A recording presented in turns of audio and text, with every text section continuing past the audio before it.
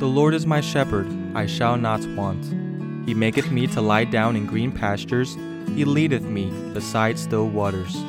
Thank you for joining Beside Still Waters podcast with Christian Javois.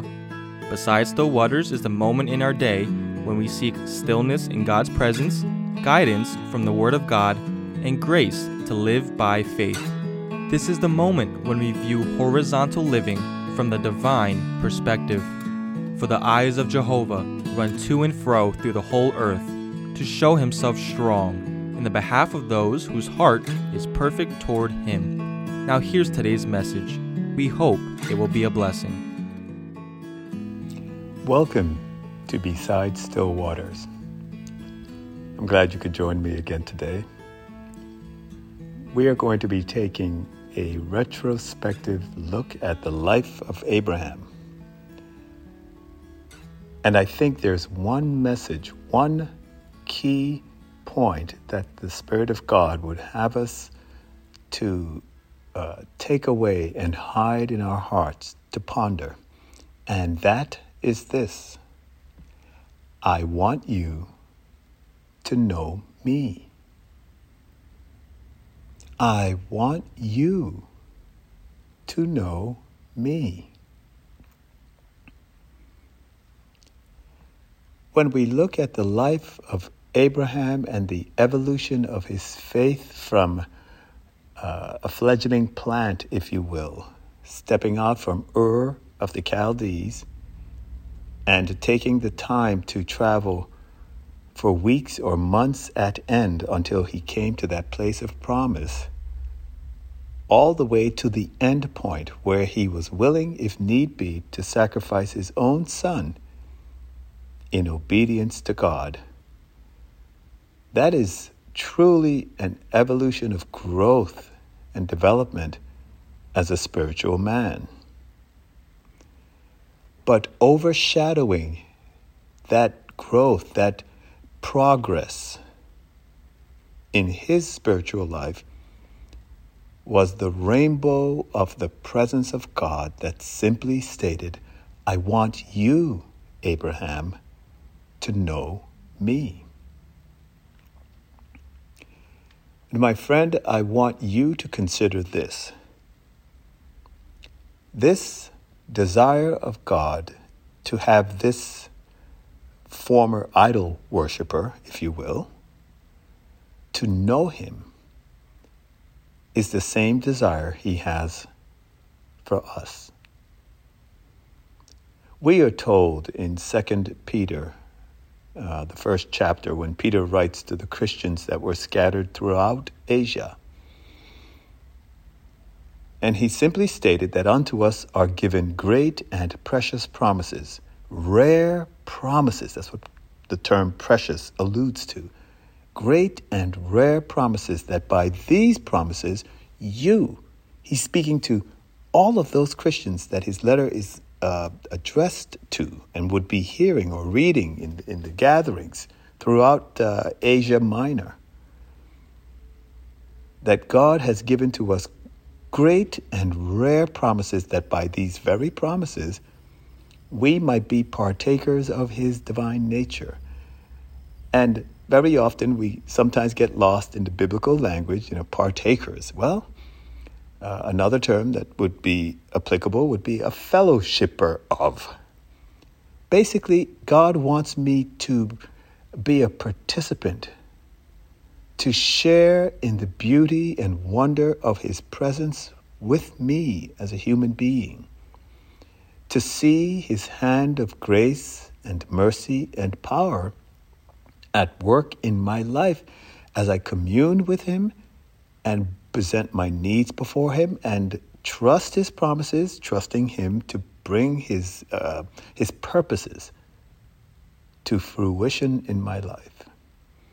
And so as we take this retrospective look at the life of Abraham, there are some key takeaways that will be of benefit to us if applied. Firstly, we found in chapters 11 and going into chapter 12 that Abraham's plans were altered by God. his plans were altered. There was death of Terah. There was a lack. His wife could not bear children. There was famine in the place of promise. And as a result of his subsequent decision to keep moving south down to Egypt, there was failure. All of which led to the first key takeaway, and that is this. God was at work by his sovereign grace and the fact that he overrode Abraham's plans to accomplish one thing, and that is this: to move Abraham towards God. And we find that in chapter 12, the end of chapter 12, when he told Abraham, essentially, that is Pharaoh, to get out of Egypt. And Abraham left Egypt, we find in chapter 13, and he went right to the place of the altar, the place of communion. And I've said to you before in prior conversations that this is going to be a theme, a term that I'm going to be referring to repeatedly. Communion, time with God, establishing intimacy. It takes time to build a relationship, to grow in one's understanding and experience of the invisible God, manifesting his presence in your life and mine in a very visible, tangible, inward and external way. Only God can do that.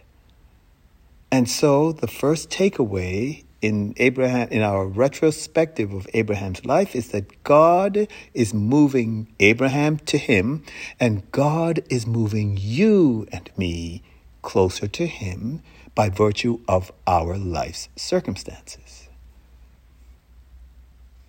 I am a strong advocate of stepping back and looking at one's life sort of like a mosaic on a wall, and asking myself, where is God in this? What am I learning of God? And by asking the question, I'm now turning my attention to look beyond the circumstances and to be looking unto God to give me enlightenment, insight by his Spirit and his Word as to what he is doing in my life. This is so important. And many times we do what Abraham did. We assess from our earthly perspective and not looking at our circumstances from the divine perspective, and then we make sometimes foolish decisions.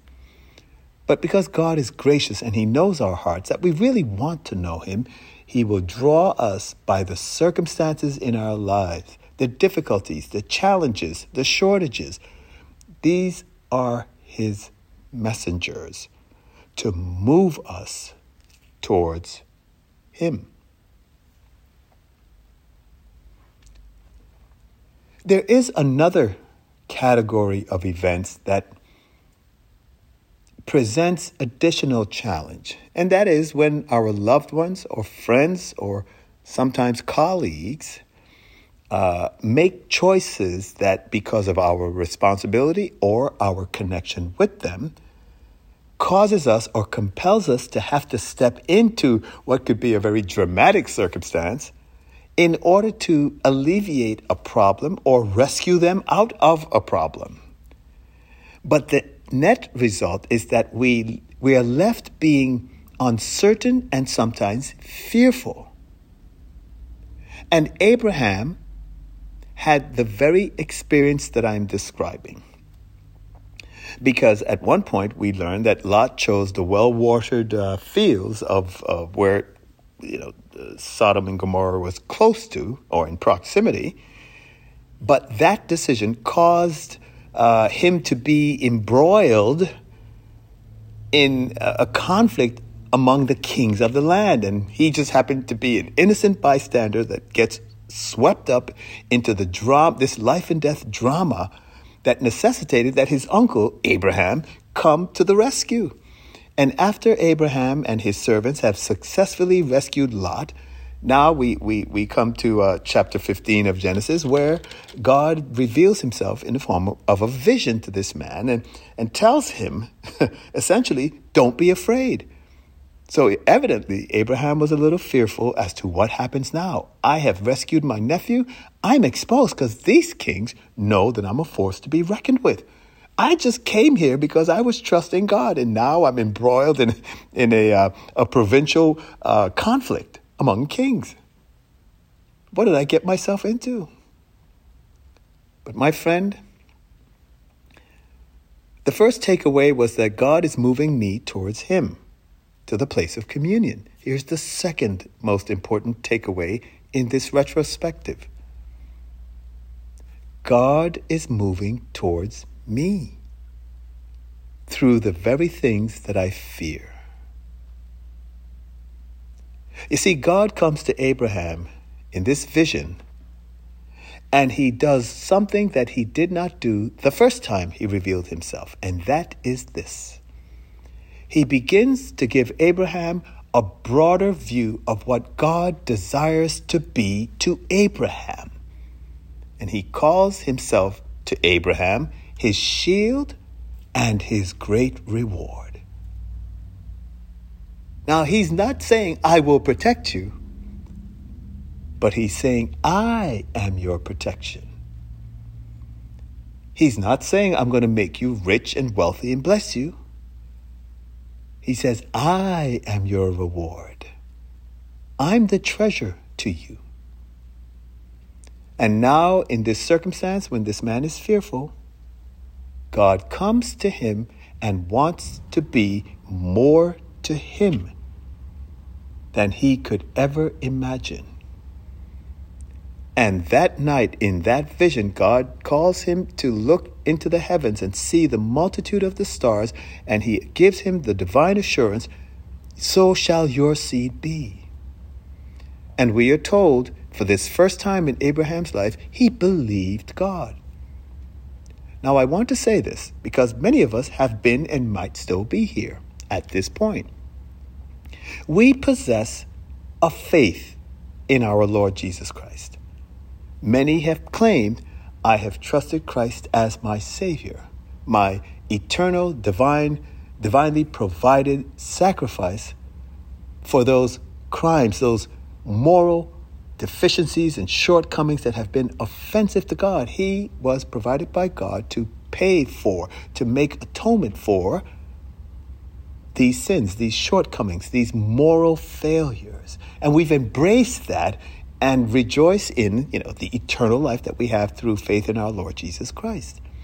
But many of us never move beyond that to know God in a personal, interactive, dynamic way based on our growing knowledge of Him in the Scriptures and in our life experience. And so now this man has been given the opportunity to see that God not only wants to be the type of God that provides a place and an offspring that will bless the world, and that's just, that's an enormous realization. But God is taking him beyond that to this point. This same God that is going to bless you, I want you to not only enjoy the blessing, I want you to know the blesser. And so now, Abraham is exposed to risk, tension. He's experiencing fear. He's probably feeling his own inadequacy and weakness that's generating this fear. And God steps into that arena that is troubling this man and says, I want to be more to you. I want you to know me. My friend, that's exactly where we need to be. Because the things and circumstances that make us fearful, that creates tension, that causes us to feel our mortality, that exposes a lack in our lives are but divine messengers to bring us to that place where we turn our minds, our hearts, our entire being and look to God in a single-hearted manner to the exclusion of everything else until our vision is saturated with who He is and what He wants to be to me.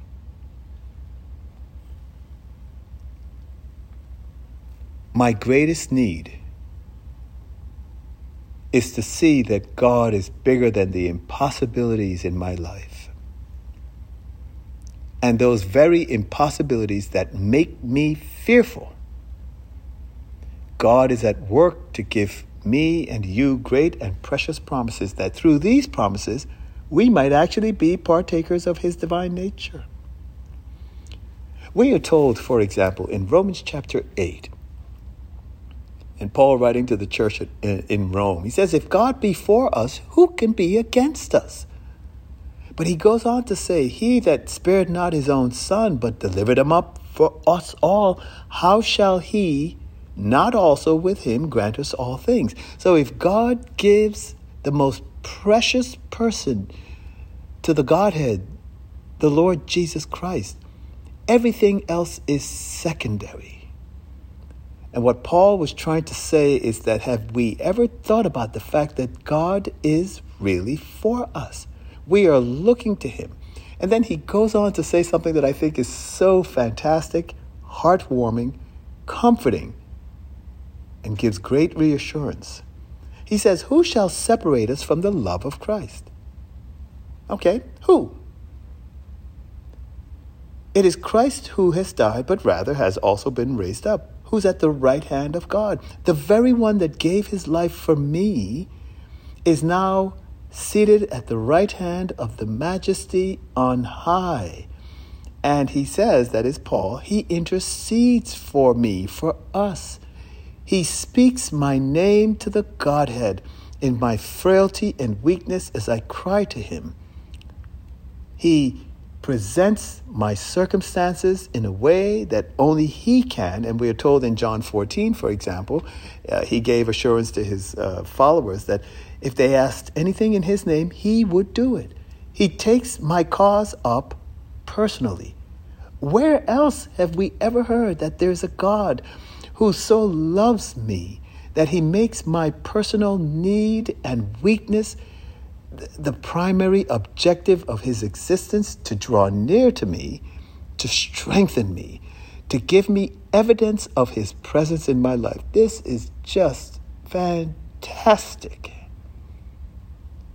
And so the life lesson, the takeaway, the jewel is that God is moving this man towards Himself to give him more, give Abraham more of Himself. And God is doing the same thing in my life. But here's how He's trying to do it, the same way He did with Abraham. My vision and my view of God must dwarf my circumstances. Additionally, my vision or view of God must be accurate such that it brings glory to God. Abraham learned something. In Genesis 12, he learned that God keeps His promises. He's a covenant-keeping God. Because He cannot lie, when He gives a divine assurance, as Peter says, a great and rare promise, He cannot lie. I've said this before. I'll say it again. I'll share it with you. One of the promises that just blesses my heart and gives me great encouragement to keep trusting God, keep looking for His working in my life, is what was said to King Asa in 2 Chronicles 14.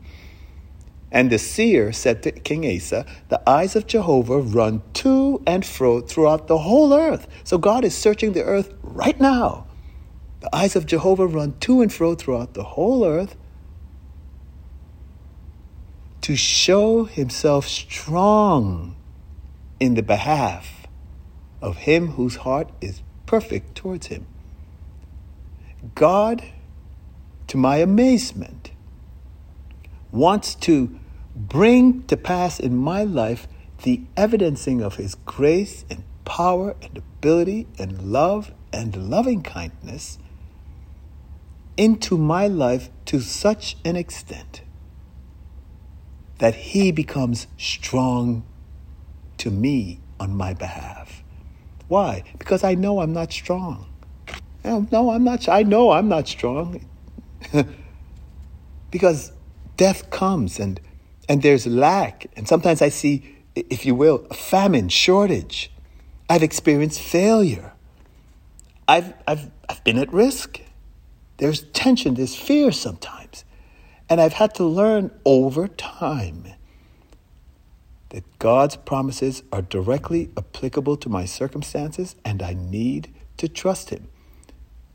And when I look back at the panorama of my life, I've seen circumstances in which God has allowed impossibilities. And then when I turned to him, reminding him, I'm looking to you. I'm looking to you. He presented himself in such a marvelous way that it made life sweeter to go through the challenges with God being present and making himself, if you will, known to you in your life experience. He keeps his covenants, his agreements, his great, rare promises. Secondly, God is trustworthy. This is what Abraham learned. He's trustworthy. When he first came into the land, he had a fairly horizontal view of the land, if you will, from the ground across.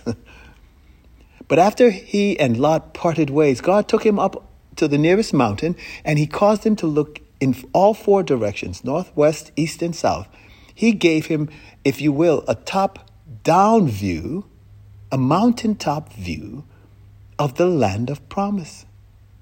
So as his relationship with God grew, God also gave him something new, which is a fresh view of his promises. But here's the most important takeaway, I think. And we find that in Genesis 15. At the point where Abraham is most vulnerable, God comes home to him and says, I am your shield and your great reward. Not that I would provide protection and that I will reward you, but I myself, Jehovah, God, I am your shield. I am your great reward. That tells me that we have before us an opportunity of such magnitude that it should dwarf every potential event in our lives, and that is this: I can know God in a deeper, more intimate, personal way than I ever had heretofore. Why? Because God himself wants me to know him. My friend,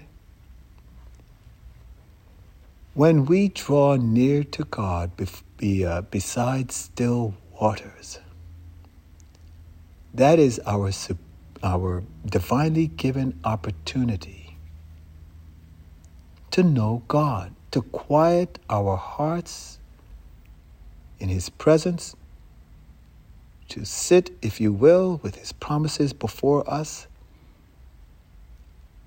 and to call upon him to show himself, just as he promised, strong on our behalf. This is the greatest privilege we can ever have in this life. Oh, I appeal to you, I urge you. Quiet your hearts beside still waters, in God's presence, and lift up your heart and voice and ask him, presenting to him his promises, that he is, just as he says, searching the earth to show himself strong in the behalf of those whose hearts are perfect towards him. Then let us take advantage of this opportunity to look to God perfectly.